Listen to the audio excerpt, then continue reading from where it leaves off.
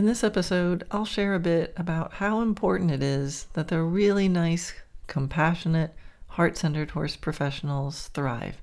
So here we go, episode 183, Heart-Centered Horse Professionals. So I feel like this episode might be a little disconnected. I don't know, I have notes, I've been thinking about this for a little while, but my brain feels just a little bit scattered. So I'm not sure if my thoughts are actually fully formed on this at this time. But it's a good time to record it. Dana's not home, which means the potential for clanging and banging in the background is super low. I'm sitting down, I'm in front of the computer, the microphone is there, and I hit record. So I guess I'll just keep talking and see what happens. I have to say, the last few weeks, I've felt just a little, a little not myself. They felt, emotionally like there was just this undercurrent of, something like dread, which is not like me at all. And I've been sort of sitting with this and, going through the days and thinking, why am I feeling so weird? Like, why? Usually things are pretty rosy in inside my head, but just something has felt a little off.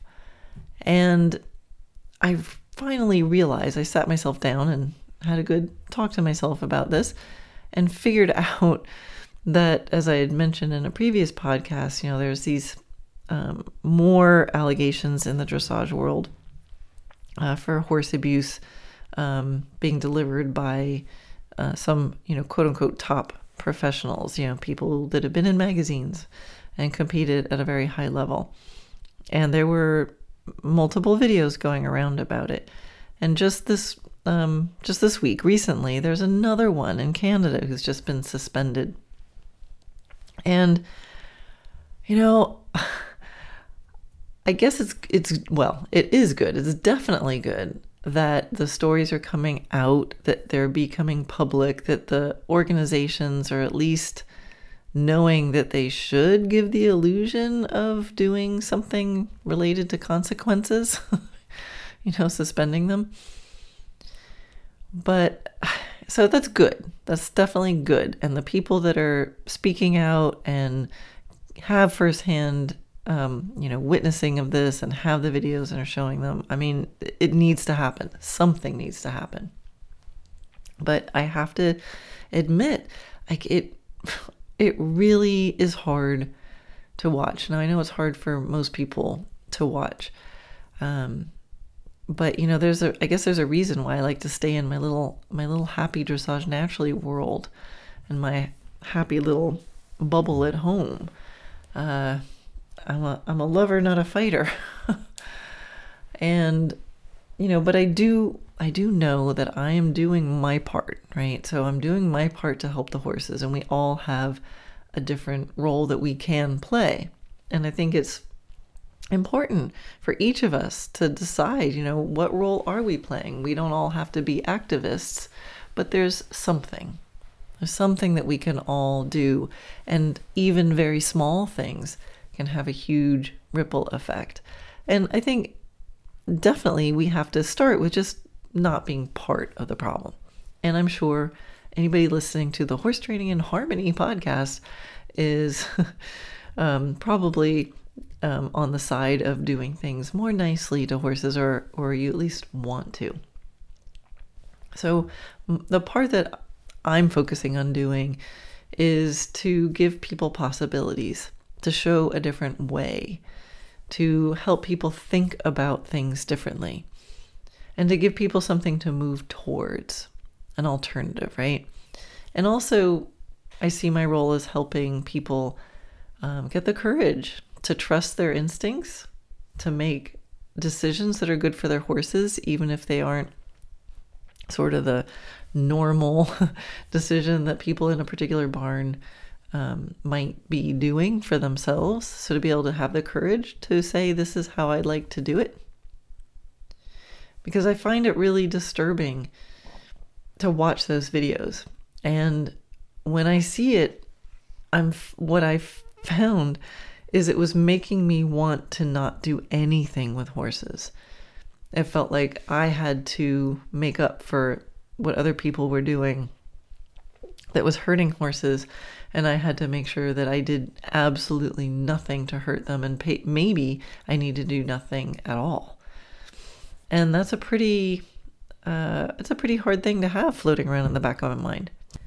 But a really wise person said, if the most caring, sensitive people stop being with horses, then who is going to take care of the horses? And who's going to be left over? If all the most caring, compassionate, sensitive people stop, who's left over? I recently wrote a blog that I called Smoke, Mirrors, and Horse Welfare, and I'll put the link to that in the show notes. It's in my blog, blog.dressagenaturally.net.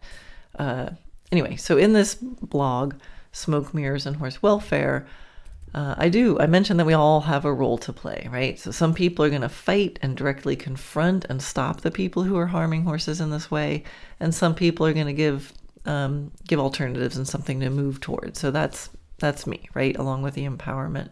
And in that blog, I actually share why it's so hard for humans to actually say anything, to step up and to be the first one to help, and to be the first one to say something when something doesn't look right related to anything. It's just how us humans are wired. So I'll talk a little bit more about that, because there's so much harshness in some areas in the horse world. I mean, it's been so normalized, and nothing is said, and then it keeps going, and then that's just the way it is, and nobody's saying anything. So in the blog, and I'll talk more about this in a second, I discuss like kind of why that might happen. However, I want to contrast all of that, because that's sort of been in the background of my mind for the last few weeks since the new allegations came out, and then the other new allegations come out, and that was after the other old allegations came out. Anyway, so this has been swimming around in my psyche, and it's just been really bumming me out. And then to contrast that, last week I spent 2 different days with 2 different groups of heart-centered horse professionals, and it just changed everything. It put me right back in a hopeful mood. I mean, every time that I get in with these groups of heart-centered professionals, I'm left feeling so hopeful. And this is why, for me, it's so important to help heart-centered horse professionals thrive. It's why I want to help them. And every time I work with these people, I remember, yep, this is why I'm doing it. And it was just in such stark contrast to the other professionals that I was seeing on these videos doing not nice things to horses. And then here, speaking with this group and hearing what they have to offer and hearing how much they want to give and how much they already are giving. And, the programs that I do, I mean, I specifically say that they are for heart-centered horse professionals. So yeah, they have to self-assess. But I find, since I've been doing this since 2017, that definitely attracts the right ones. Because I think non-heart-centered horse professionals would not be attracted to that. Anyway, it seems to be working.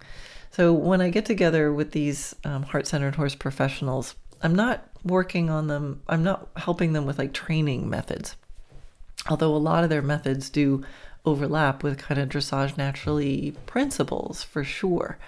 But it's not so much about horsemanship, but it's about being confident in the business part of their horse business, right? Because who else, who are those people, the professionals in the horrible videos?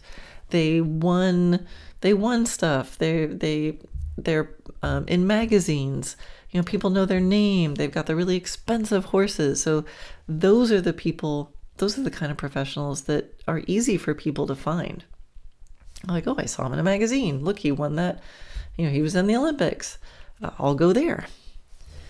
And the caring, compassionate, giving, horse-first people, those professionals, sometimes they're competing at high levels for sure, but they're often in the background. They're often too humble to really market themselves or to really speak out. And so this is what I want to do. I want to help. If I'm going to help be part of the solution, and part of the key solution for making the horse industry a better place for horses is to make sure that the consumers can see the contrast. And consumers, that the people looking for a trainer, looking for an instructor, can see what this one does and see what this other one does and says, and they can be educated on the difference. And the only way that's going to happen is if the people like me who like to stay in our happy little bubbles find a way to let other people know that we're over here in our bubbles. Does that make sense? Otherwise, everybody's just going to stay in their bubble and no one's going to find them. The heart-centered horse professionals are going to be like the best kept secret. And this we cannot have. We need to make sure that they are findable. So the people I work with, they can be body workers, trainers, chiropractors, instructors, kids program leaders in all different disciplines, equine assisted learning leaders, et cetera, facility owners.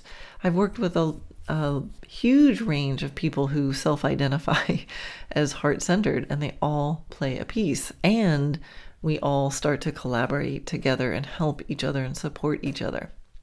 So it's the whole culture and community and atmosphere is completely different, and that's the culture that I'm doing my little part to create. Because often these people are the ones who feel overlooked. They feel not good enough. They overgive and they run themselves ragged because they care and they want to give and they want to give and they want to give. These people also probably haven't raised their prices, or they haven't thought about how they could give even more value to their students, but in a way that doesn't drain and exhaust them. I find the most heart-centered horse professionals give everyone else their time first, and then with the time left over, maybe they'll get to their own horses or the rest of their life. And they are tired. So maybe some of you listening right now would self-identify as a heart-centered horse professional, and you're nodding along to this. And maybe some of you are students who have a favorite, amazing heart-centered horse professional that is helping you right now, or that can pop into your mind when I've been talking about this and you're thinking, oh my gosh, I'm so lucky I know this person. But we need to check in. We need to really see, how are they doing? Right? It's so nice to find an instructor that cares so much that you can text them in the middle of the night if your horse is sick, and they'll come out to the barn and they'll just do everything and they'll trail it. They give and they give and they give. But here's the thing. In the programs that I run, because I've opened up this door and this conversation, I hear how they're feeling. And they love what they do. They love their students. They love their horses. And they are tired. And it's not sustainable, and it's not profitable, and they need help, or they're not going to be able to do it for very much longer. They don't know how to market themselves. They don't know how to have boundaries around time. They don't know how to leverage. And what's going to happen if all of these people burn out? After seeing the videos of abusive moments at the hands of famous trainers, then hanging out with the heart-centered horse professionals in my Transform Your Business program, the contrast could not be more stark, and the solution could not be more clear. It's so clear why it's crucial to give the most compassionate professionals the help they need to succeed. It's an isolating career. Instructors don't usually have a circle of their own peers where they can really share openly about their business challenges. And even the most well-meaning people can make bad decisions when they're exhausted or running out of money. Talent with horses isn't enough. the compassionate professionals need help being easier for students to find and help creating sustainable businesses based on value and caring and compassion.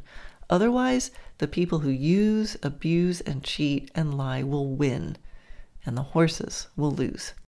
So if this is resonating with you and you're a heart-centered horse professional and you'd like some help with the business part of the horse business, you can go to dressagenaturally.net/TYB and find out all about the amazing program we have with information, support, and community. You can enroll anytime.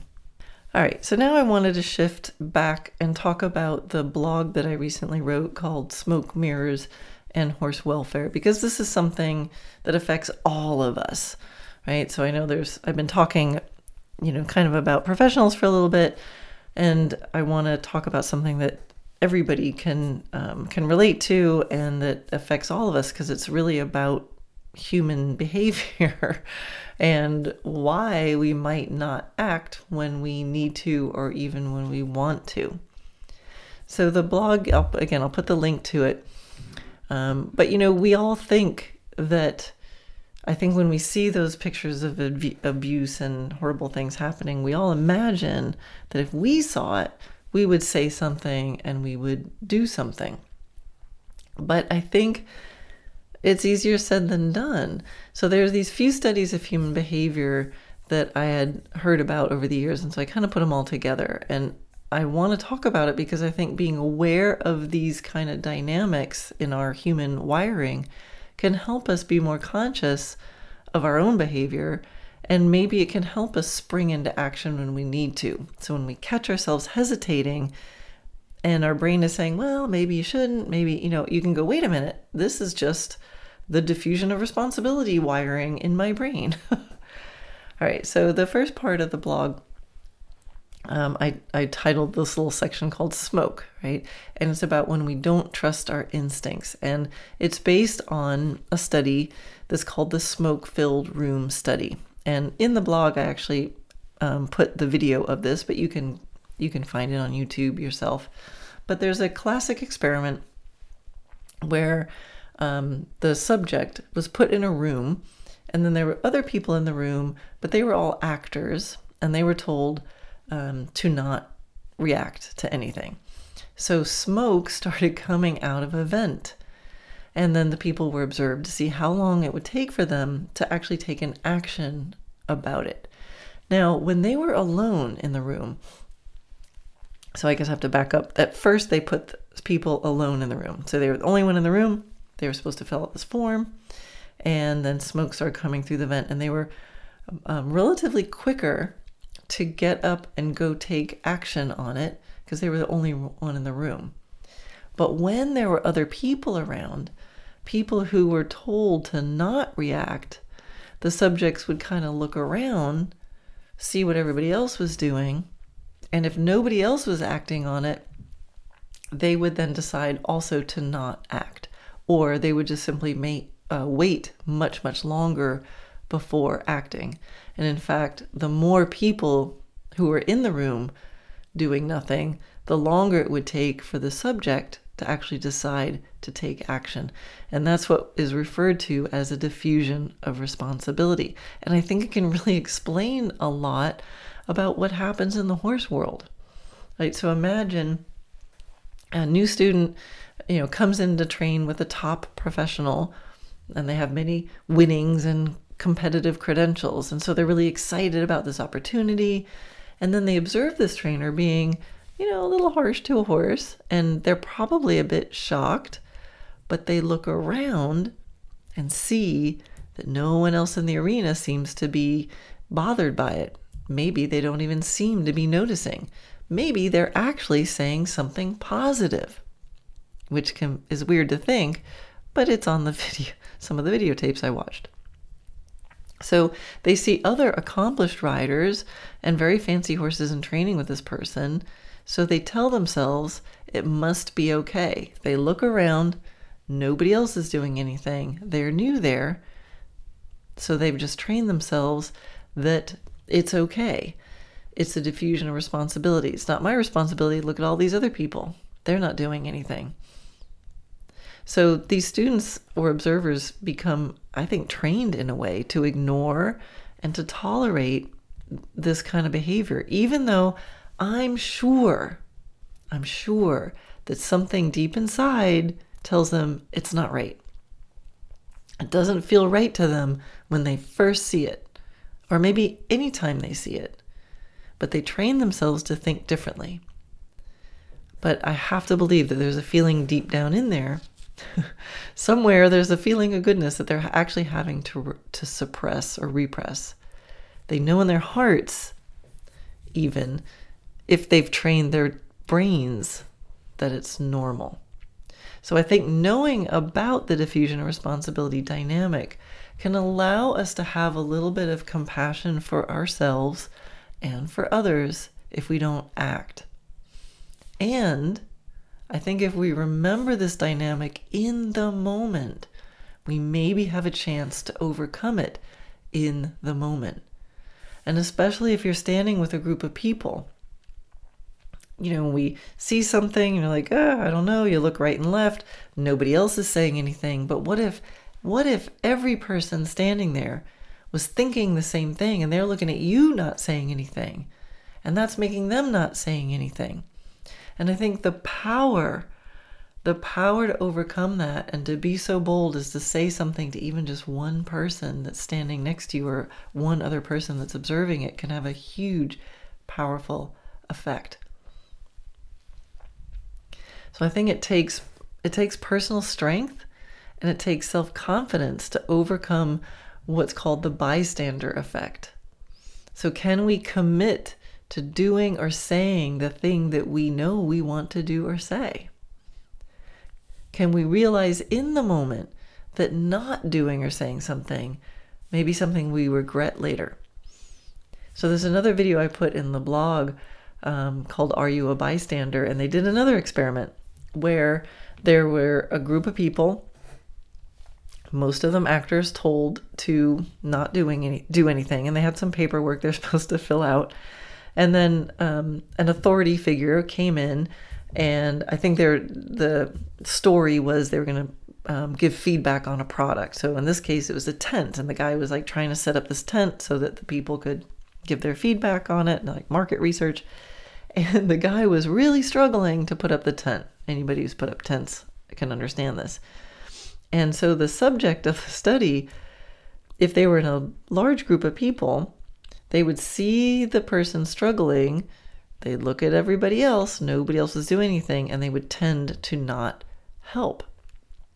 So this can happen even if it's not like a high risk moment where you're seeing an angry person harming someone. You might be afraid for yourself, that you might get hurt if you say anything. So this is someone setting up a tent.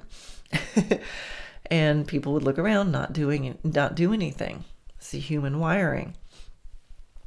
However, if they were the only person in the room, so it was just them doing their paperwork, and then the authority figure comes in and starts setting up the tent and is really struggling, then took a much shorter time. The person was like, oh, I'm the only other one here who can help, so I'm going to help.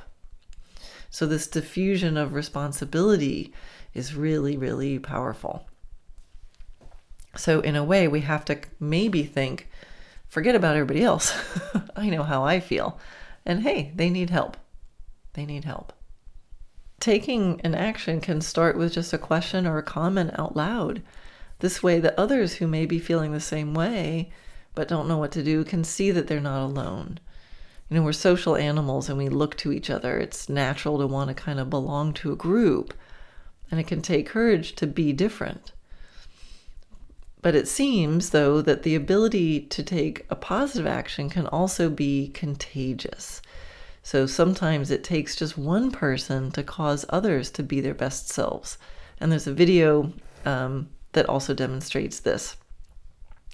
So we can really mirror each other's lack of action, and we can mirror each other's actions. So there's a video where there's somebody on a city street, like just on some steps outside, and they're, seemingly passed out on these stairs, looking, in a very uncomfortable position.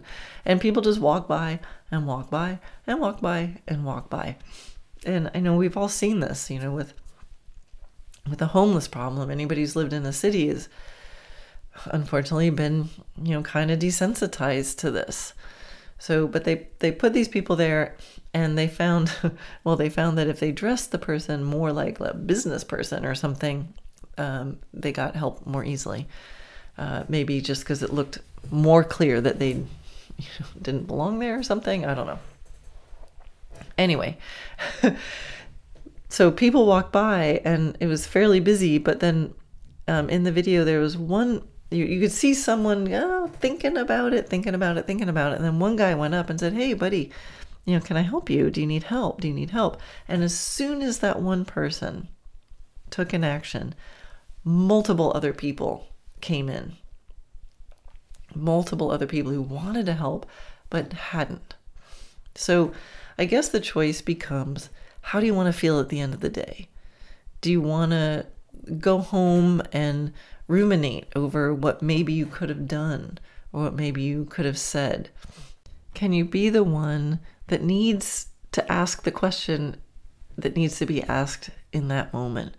I hope that I could be that person.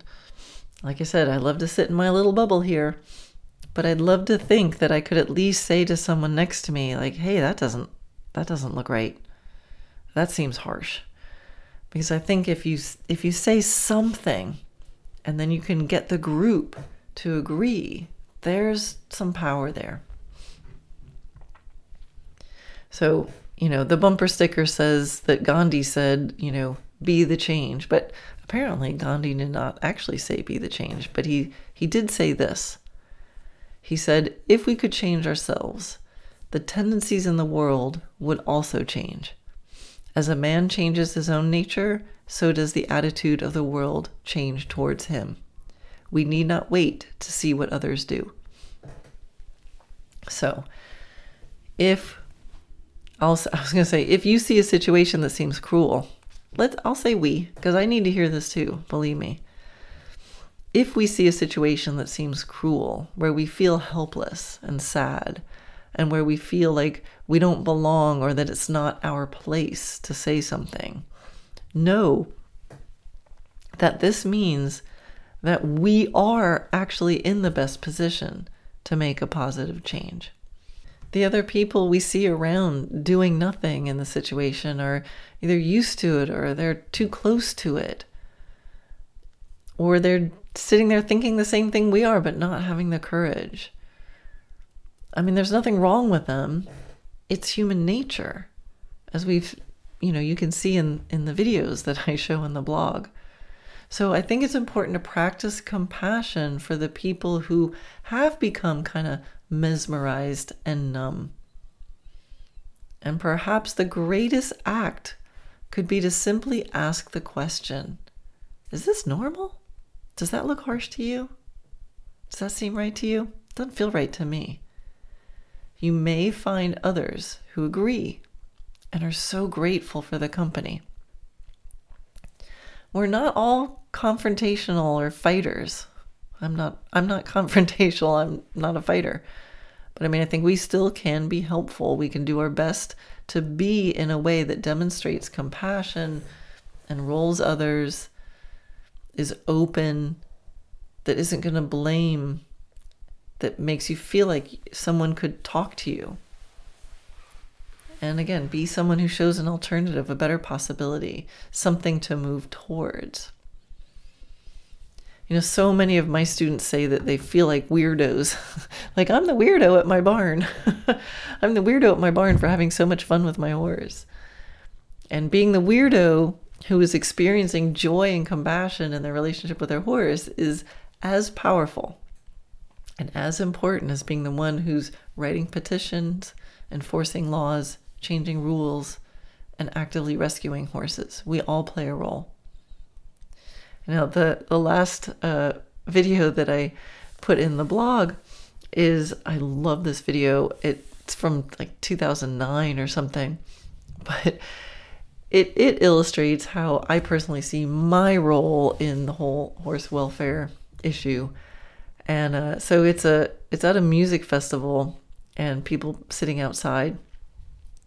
And and there's one guy dancing. So there's one guy dancing. He's kind of dancing. I don't know. I'll say weird, but what is weird? What is normal? I don't know. He's just dancing, and you can see people are kind of looking at him and probably thinking like, "Look at that guy dancing." And that's kind of how I felt a couple decades ago when I was a dressage trainer, talking about riding. Talking about playing with my horses and riding bridleless and bareback. And, I felt like a weirdo that people were staring at, but like I was having so much fun, I just kept going. And so when I watched this video, I'm like, yeah, I know what it feels like to be a little bit of an oddball, but here's what happens. Eventually, after a while, another guy came down and started dancing alongside this guy. And that went on for a little while. And then a third guy came in. And then a fourth. And at some point, it went from 4 to like everybody pretty quickly after that. So, it's so fun to watch this. You got to watch this video because looking back at myself in, the 90s and stuff like that, when I was just starting to be a little bit different in the dressage barn. And these days, like I said, hanging out with these professionals that I did last week, hanging out with everybody in my Dressage Naturally community, all of us weirdos laughing and playing and talking to our horses. And, it felt like that music festival. One guy standing alone dancing, and then pretty soon everybody is running across the field to go dance and get a part of this energy. That's what we can do. That's what everybody can do to unapologetically live and joy with our horses. We can all be that first guy. That first guy dancing in the field, not caring what anybody else thinks about him. And just as importantly, if we're not going to be the first guy, be the second, be the third, be the fourth person to join. So we can all choose our actions, and we can choose who we mirror. And when we start to act, others can then mirror us. We can remember to trust our instincts and honor those little feelings inside when they bubble up. And we can overcome the strong tendency to not act on them. I think living in a state of joy and compassion is going to take practice, and I have for sure not mastered it, but I am practicing. To help the horses, we need to master ourselves, trust our instincts, and be unafraid to say something or do something. And the more we practice this in our everyday moments, the more chance we're going to be able to do something in the higher stakes moments. We do all play a role. We do what we can, and it all counts. And this is why I want to not only help the students with my horsemanship programs, but I want to help the other professionals. So many horse professionals are going it alone. They're doing what everyone else is doing and doing it the way we do things, right? And then that gets normalized. I mean, the horse abuse part, that's an extreme example, but it really can be for anything. The way horses are managed. Horses belong in stalls, in little rows of, solitary confinement. It's normalized. The way lesson programs are set up gets normalized. Factory training model. The lifestyle of a typical local instructor gets normalized. Well, you're supposed to be broke and burned out and haggard and have no time for your own life, right? It's like a badge of honor. It's apparently normal in the horse world to struggle, to be exhausted. There's a big crisis, mental health crisis in the horse industry.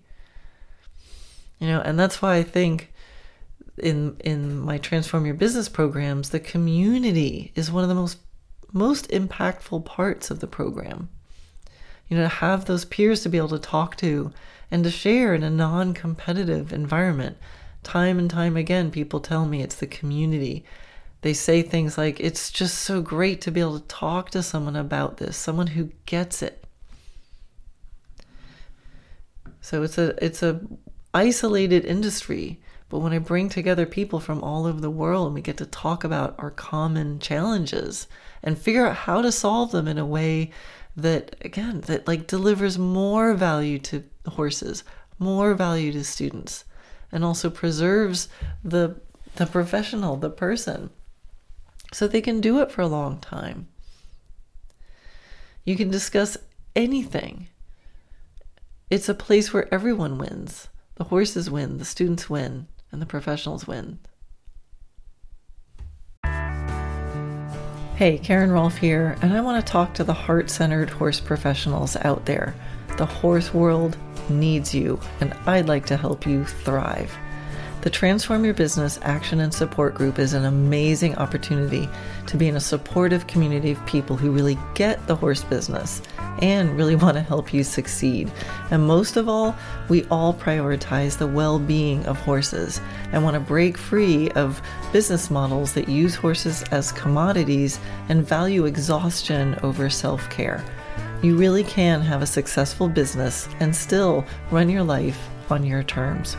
This program combines the best features of other programs I've done at the most affordable price ever, with the main goal being that it'll pay you back many times over. Now, chances are you already know some changes that you want to make or that you need to make, but you keep hesitating.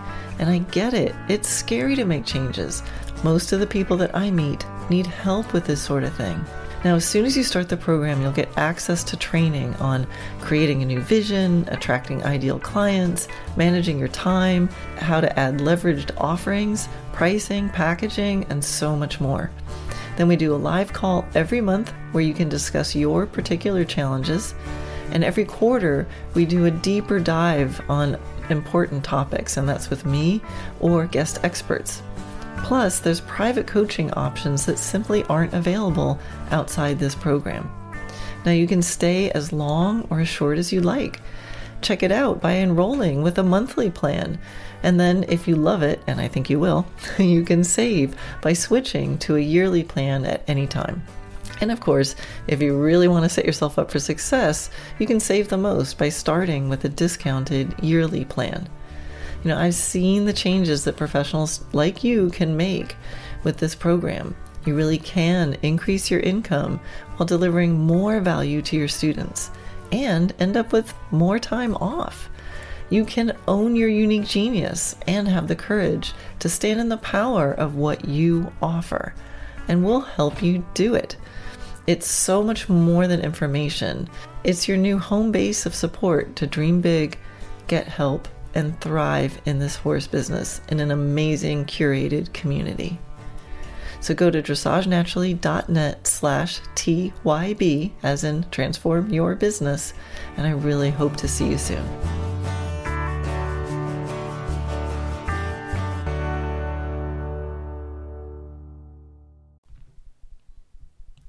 So that's what I'm doing. I'm trying to be something in the horse world that people can move towards. And I'm trying to help the professionals who will never do some of the things that I saw in those videos. So this Transform Your Business action and support group is my newest iteration. It's ongoing. It's all the information. It's the support. It's the community all rolled into one. And it's really meant to be a home base of support for heart-centered horse professionals, to help them dream big and get help and love their lives in the horse business. When they're happy, everybody wins.